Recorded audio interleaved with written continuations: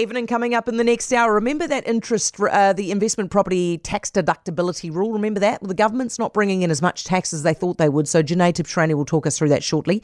The World Sharing Champs are heading to Masterton in 2026. Jamie Mackay on that, and Sam Dickey on the impact for investors on the unwinding of the COVID disruption from business. Right now it's 6:07.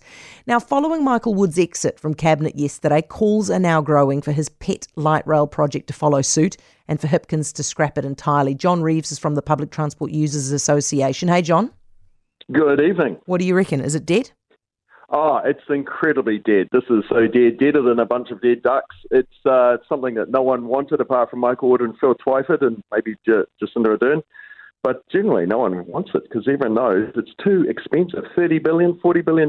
It's just insane for public transport. Okay, but how can you be so confident? I mean, stupid things happen even though people don't want it. How are you so sure it's dead? Well, look, I'm not in the Labour Party, but I'm sure Chris Hipkins wants to win the next election. And I think he will probably know if he wants to have a chance, he may have to get rid of such a bad policy like the light rail to the Auckland airport. Okay. Now, do you reckon he scraps it all together, John, or he goes for a more palatable option, like maybe, I don't know, surface tracks instead of tunnelling or a different route or something like that? If he was wise, he'd do a bit of surface route, but it wouldn't go all the way to the airport. It'd be like the original plans that even Auckland has agreed on, which was to just go down Dominion Road, and that's it. And Auckland has always wanted a heavy rail link from Puanui to the airport and maybe to Onehunga. That's what Auckland has actually wanted and were consulted on back in 5, 6, 7 years ago. But this light rail fantasy to the airport underground is insane. And we've all seen the costs. I mean, I remember Winston Peters saying it was going to blow up to 9 or 10 or 12 billion. Well, he was right, and then it went even further. Yeah, absolutely. John, do you reckon if they announced that they would replace the light rail with heavy rail, that we would fall in behind it?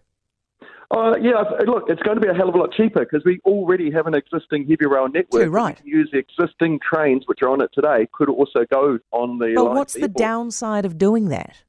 Well, I mean, there's always some downsides. I mean, it won't cover people connecting from Dominion Road to the airport, but really this is about something bigger. This is about connecting the airport to the wider existing railway network. We already have like an 80-kilometre network around Auckland, plus you've got the Te Huia train to Hamilton.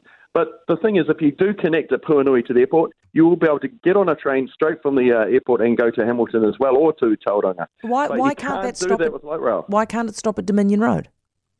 Well, I mean, in the future it could do it. I know that Wayne Brown's talking about building the railway line from south down through to Avondale, which has been a long plan since the 1930s.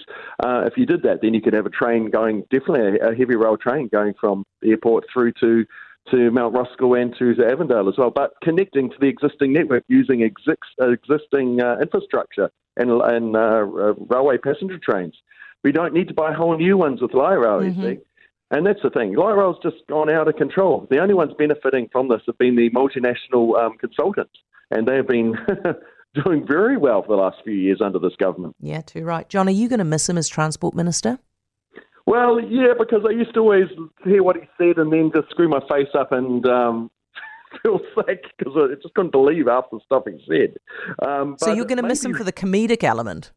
Yes, that would be it. That's nailed it totally. But other than that, no, he sort of did fail in his job as Transport Minister, and let's see how the next person works for the next few months until the election.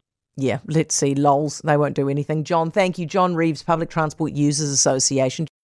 For more from Heather Duplessis Allen Drive, listen live to News Talk ZB from 4 p.m. weekdays or follow the podcast on iHeartRadio. If you enjoyed this podcast, you will love our New Zealand Herald podcast, The Little Things, hosted by me, Francesca Rudkin, and my good friend Louise Airy. We focus on all the little things that you can do to make a positive impact on your life and to cut through the confusion from the health and wellness industry. Join us every Saturday to hear from the experts for all the tips and advice you need. Just search The Little Things on iHeartRadio or wherever you get your podcasts.